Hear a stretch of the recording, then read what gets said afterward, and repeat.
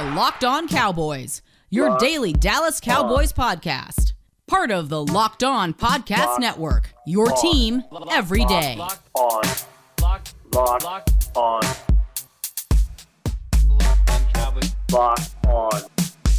Cowboys. Welcome back to the Locked On Cowboys podcast, part of the Locked On Podcast Network. Thank you for tuning in. I am your host, Marcus Mosher. You can follow me on Twitter at Marcus_Mosher. And joining me, as always, is my co-host, Landon McCool. You can follow him on Twitter at McCoolBCB. You can also listen to him on the Best Coast Boys podcast. Landon, what's going on, sir? Happy Friday.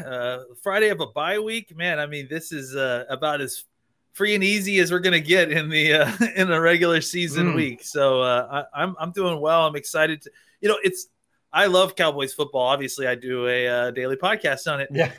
But it's always nice, to actually have a Sunday to watch football without the kind of butterflies and like concerns about the game. So I'm looking forward to that.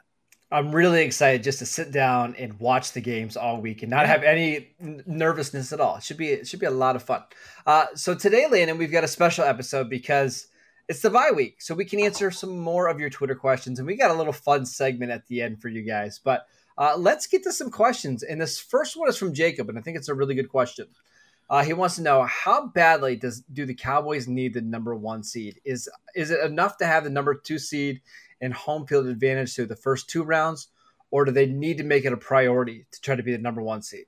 I mean, I think it's as much of a priority as it is for any team. There's obviously benefits to being the number 1 team, and especially with the changes in the playoff scenarios and stuff. I think the Cowboys should be shooting for it, absolutely, because they're certainly within striking distance as we stand currently. We have a long way to go, 2/3 of the season left, but I think that it certainly should be what they're going for.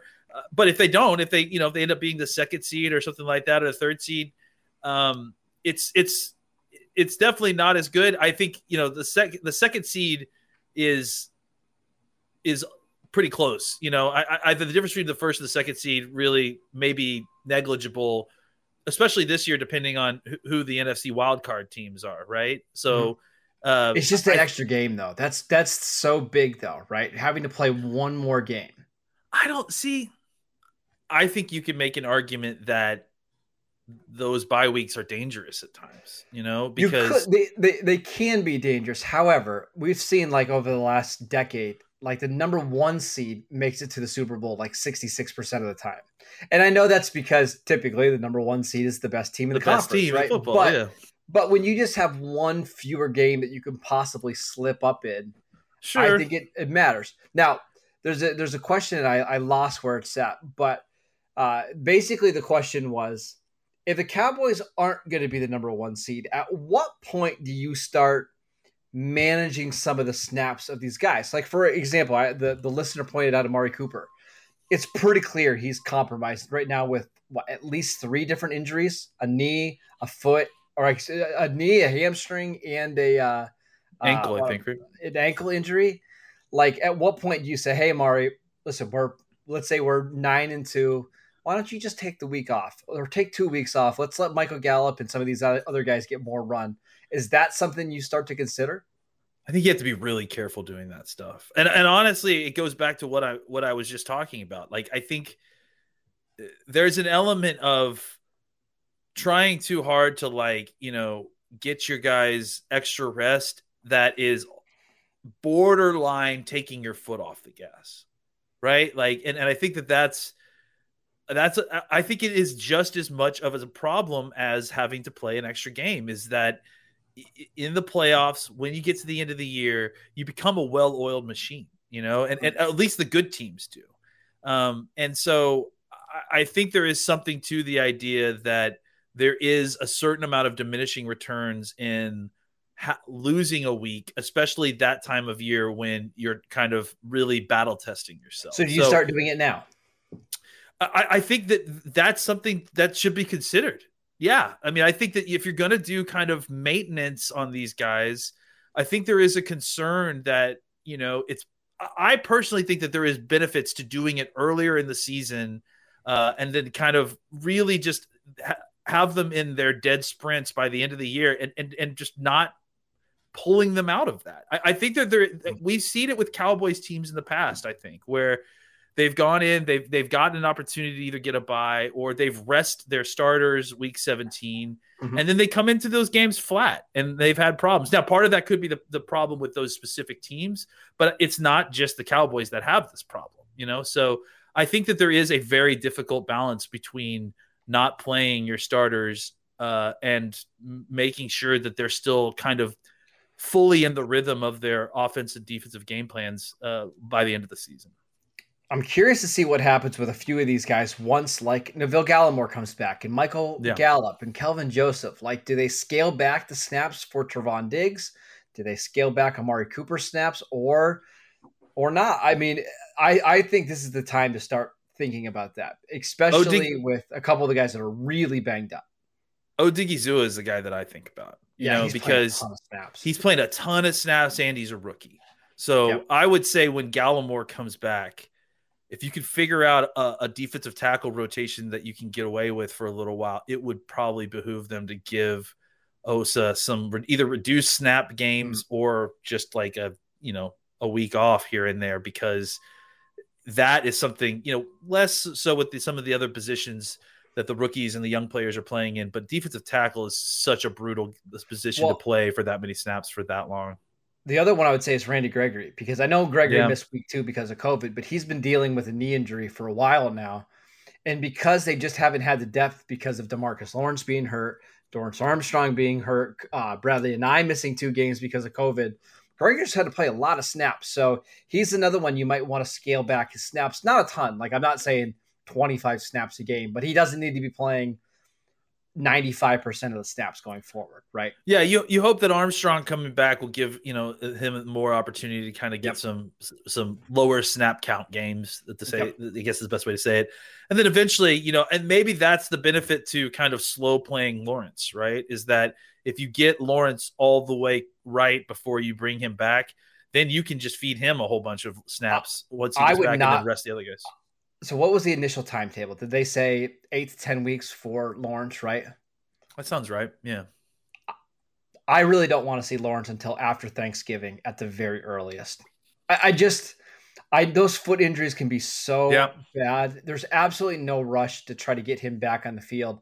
I would just rather have him ready to go by January rather than trying to get him back in week 14 or whatever. It does not make a difference. So I need him at the end of the year. I need him when you're playing Aaron Rodgers in the second round of the playoffs to make the game-winning sack, right? That's right. Or against Stafford, which he's done before. All right, let's take a quick break so I can tell you guys again about BetOnline. We are back and better than ever with a new web interface for the start of the basketball season and more props, odds, and lines than ever before.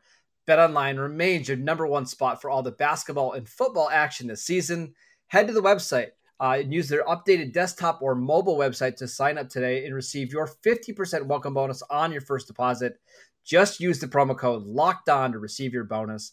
From basketball, football, baseball, NHL, boxing, UFC, right to your favorite Vegas casino games. Don't wait to take advantage of all the amazing offers available for the 2021 season. BetOnline is the easiest and fastest way to bet on all of your favorite sports. All right, Landon, I got to pick on these 2 people that sent us questions. I'm going to read these back to back. These are different ones. This one's from Evan. There's been a big debate recently about how much credit Mike McCarthy should be getting for this team's success so far this season. This is an honest question I'm actually curious about. What exactly does he do besides clock management, speeches, and press conferences? Kellen calls the plays. Next question. This one's from Big Sauce. Why does Mike McCarthy not get any credit? Everyone nitpicks his game management. It's not perfect, but most other coaches have the same issues weekly. It's just a lazy thing to harp on. So, what are your thoughts on Mike McCarthy and the credit that he deserves? I think that the second question is more correct. I think I would agree. I think that he's not getting enough credit. And I think that it's easy. Look, some of you guys clearly have shown that you weren't alive or watching football for the Andy Reid Philadelphia Eagles, because it was the biggest thing on it. It's still, I mean, it's still a problem with him. How bad he was at the end of games. It's still a problem with him. Yeah. And look, it's one aspect of these head coaching that, you know, there is so much that goes into being a head coach. You know, you organize every single aspect of what the players do every day. Well, that's what I was going to say. Coaching isn't just a Sunday job, right? No. Being a good coach is being a good coach Monday through Saturday. And there's, as you mentioned, there's so much stuff between practices, getting the right practice schedule, dealing with players' personalities and knowing how to best motivate them, dealing with the egos of coaches, right? Like, that's a big thing we don't talk about at all. And it seems like Mike McCarthy's got a pretty good idea of how to deal with that kind of stuff, right? There's a lot that goes into coaching. It would have been really easy for Mike McCarthy to come in here and tell Kellen Moore, you know, this isn't how we're running this offense. Exactly. You know, or we're doing this. I mean, we're not giving him enough credit for the fact that he had some flexibility here. And, you know, I'm really tired of ex-Packer fans who happen to be commenting on Cowboys constantly of projecting their own, you know, failures of Packerdom when he was there, despite the fact that they won a Super Bowl with the guy. You know, and it's like, I understand the Aaron Rodgers worship and that like, how could you only win one Super Bowl with Aaron Rodgers? Let's not pretend that Aaron Rodgers is absolutely infallible all the time. All right. He is a roller coaster himself. Yeah. So, you know, and look, say what you will about Aaron Rodgers, not a terribly likable guy. You know, so his coach was able to kind of hold that team, ask his family, which is part of the reason that his coach was able to kind of hold that team together. Look, obviously it went sour with the Packers to the point where the Packers front office and a bunch of other people were leaking terrible things about McCarthy that may or may not be true.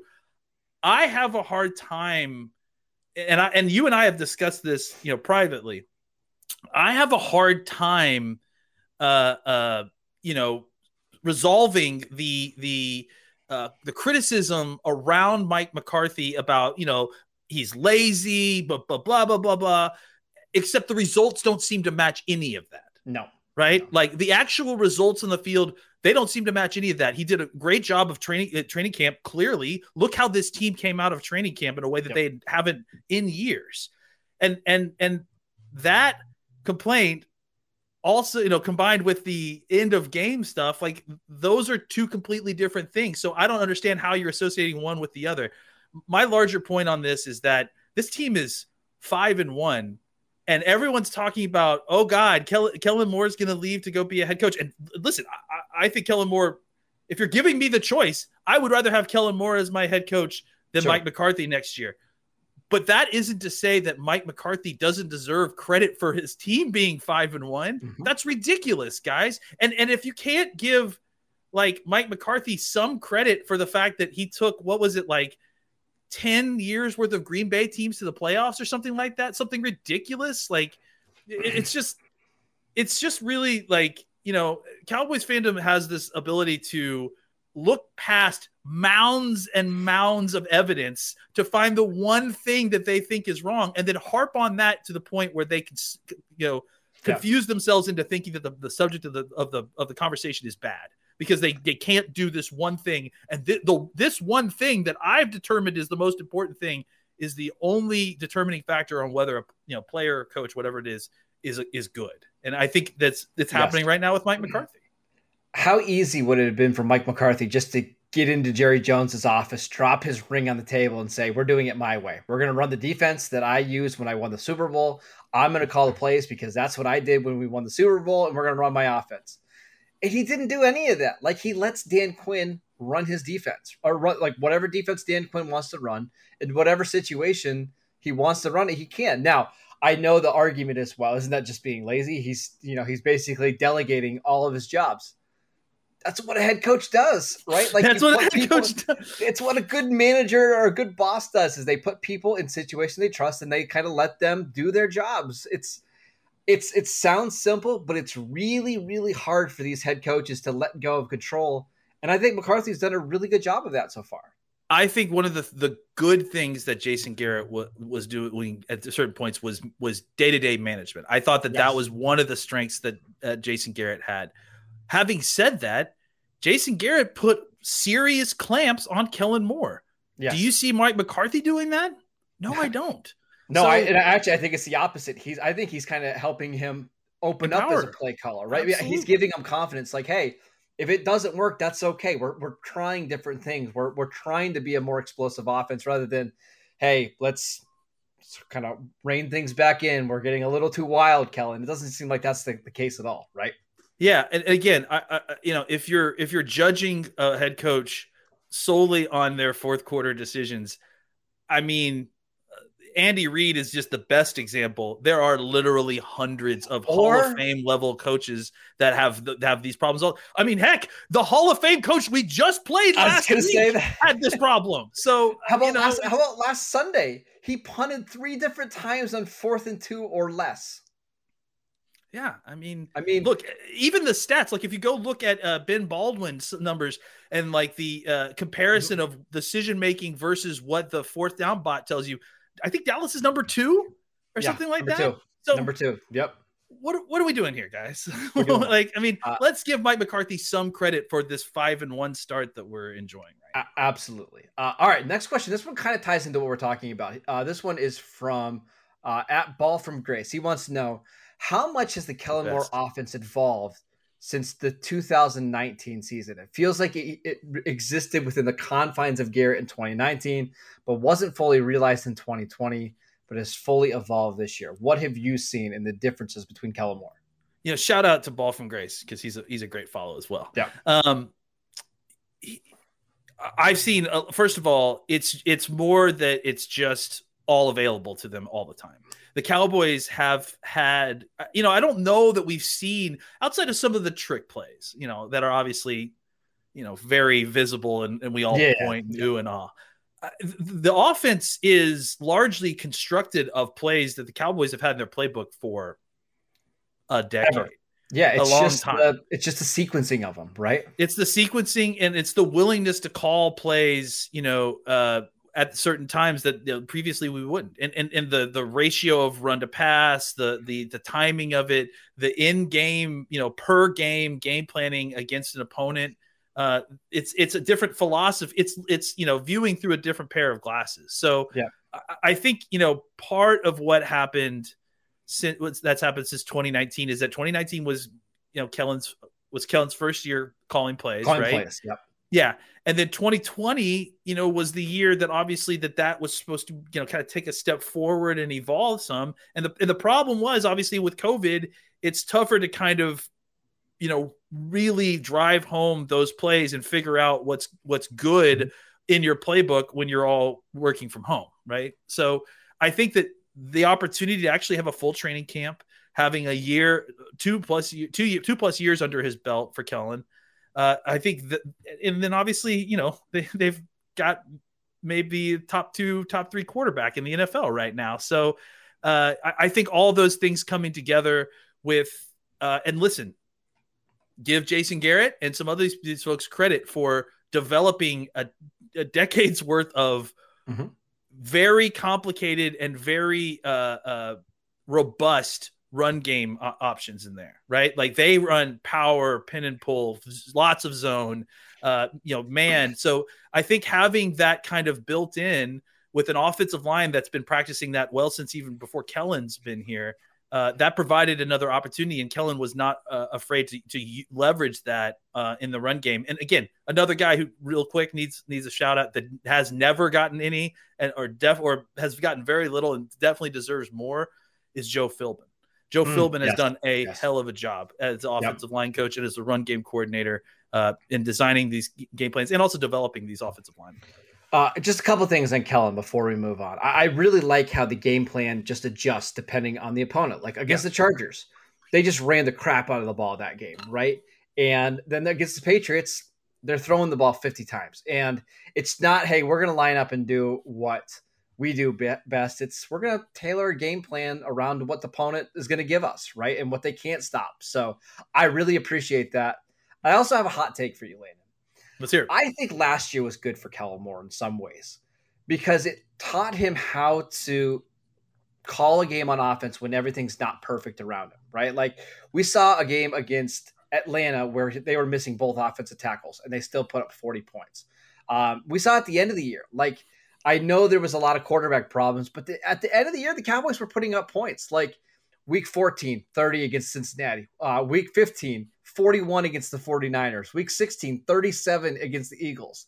And that's all with Andy Dalton playing quarterback. So I think that season helped Kellen Moore find ways to put up points despite maybe offensive line not being perfect. The running back's not running really well. So I think it was good for him. I think you're absolutely right. And I think, effective human beings find a way to grow from adversity.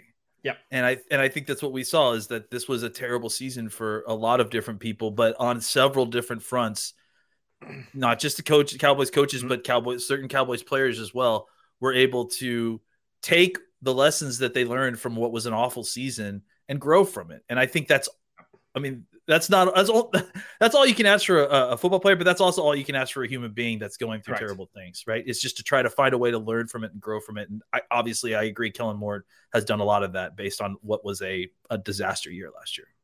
All right, let's take one more quick break so I can tell you guys about McDonald's. This episode of the Locked On Cowboys podcast is brought to you by McDonald's, proudly serving communities since 1965.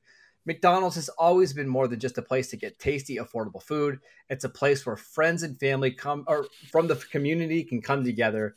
A big thank you to all of our friends at McDonald's for always being there. Ba-da-ba-ba-ba-ba. I'm loving it. You get that every time. You laugh every single time. I'm loving it, man. I'm loving you singing the song. It's great. It's awesome. You know what we also love? Built Bar. Built Bar is the best tasting protein bar out there. It's hard to even explain it. It's real chocolate with amazing flavors and just a great combination of low calories, high protein, and low sugar with no crazy additives. Best of all, they taste fantastic. Go to BuiltBar.com and use promo code LOCKED15 and you will get 15% off your next box at BuiltBar.com. Get the coconut crunch. Yes, that's a good one. All right, we have a fun little segment for you today, Landon. I didn't even tell you what this is, so it's going to surprise you a little bit. We're getting close to Halloween. It's next week. We're going to be busy with some game prep against Minnesota, so we're not going to get a chance to talk about Halloween too much. So I want you to rank your top 5 candy bars on the show right now. So not like Reese's Pieces, not Mike and Ike's. I want your candy bars. We're taking Built Bar out of this because it's not. Built Bar's number one, of course. Okay, yeah, obviously. Oh, dude, you really got me. Would you like me to go first? Yeah, you go first. And are we going 5-1 or what's? Yeah, give me. You can do 5-1. Yeah, you can do 5-1. I made a little list right here that you can look.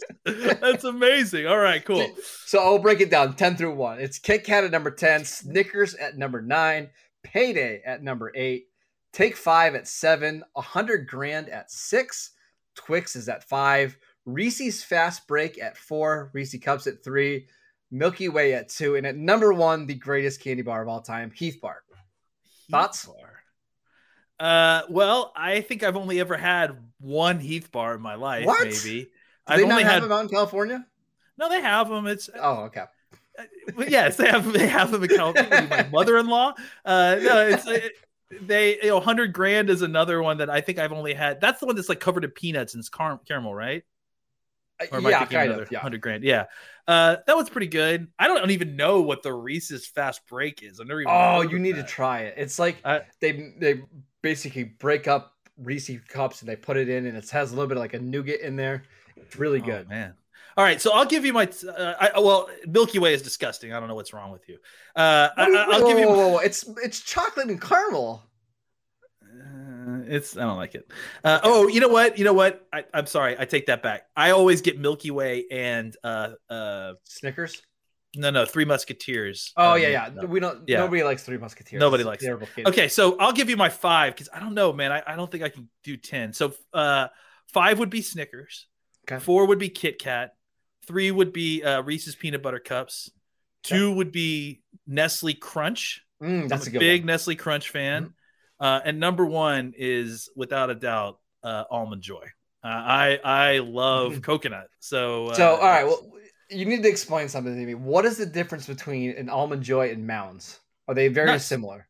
Almonds. That's the difference. That's all it is. Yeah, Almond Joys have nuts. It's like the ad says, Marcus. Hey, by the way, Almond Joy, if you guys want to hit us up on to get a sponsorship, I'll do the jingle. Almond Joy's got nuts, Mounds don't. That's the difference. I didn't even know. Yeah, there you go. Now Okay. Just listen to the jingle. That's all you got to do. They'll guide you to your candy choice. The next question I have for you: what is the worst candy bar out there? Because I think Three Musketeers is close. It's terrible. Mike and Ike's, man. That's not a candy bar. That's like just. I guess we're doing candy bar. Okay. How about? Do you like Baby Ruth's? No, Baby Ruth is terrible. That's another one that's terrible. Anything with like weird like nougat that's not like good. Yeah, see, I'm not a huge nougat fan. It just depends. Yeah. But. Yeah, I like chocolate and crunch. That's kind of my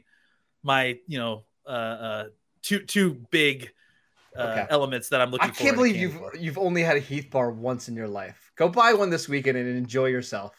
I mean, it's Halloween, so it's the time for trying candy, I guess, right? So, all right. So I am a new dad this year, and we are going to a Halloween party. So, what's the rule on stealing candy if you're a dad from your daughter? How conscious are they? Because I mean, if they don't even know the difference, if they're just drooling on themselves, like your daughter is, then it's just. Oh well, she loves suckers. Like every time I have a sucker, she just pulls it out of my mouth and puts it right. Well, in hers. see, then that's out of the realm. But as long as you can just sneak out of the pumpkin head candy thing holder that you've got, as long as you can sneak it without her noticing. Up until how old's my daughter? 7 is how old he can continue to steal candy from. Yeah, at that age, I'd just say, oh, these Heath bars, they're no good. They're going to hurt your teeth. You don't want that one. Oh, that's usually the excuse we use too is, eating this much candy is not good for you. That's why we're going to put it in the shelf. And then meanwhile, while she's asleep, we just steal little bits of it here and there. I don't know what happened to all the candy, sweetie. You must have eaten it. Yes. Yeah, I don't know. So we want to hear your top 5 candy bars. Please leave us a 5-star review. Leave your answers in there in the comment section. I would like to hear if you guys think I'm ridiculous for putting Heath at number 1. Do we have some Baby Ruth fans? Like, are there people out there that like Baby Ruth? Everybody that's over the age of like 75. They have leave a review. They have leave a review and tell us. Soft candy bar or something. That's what they have to eat. Ugh, gross. All right. Follow Landon at McCoolBCB. You can follow the show at Locked On Cowboys. I'm at Marcus _Mosher. Enjoy the bye week. We'll see you guys next time.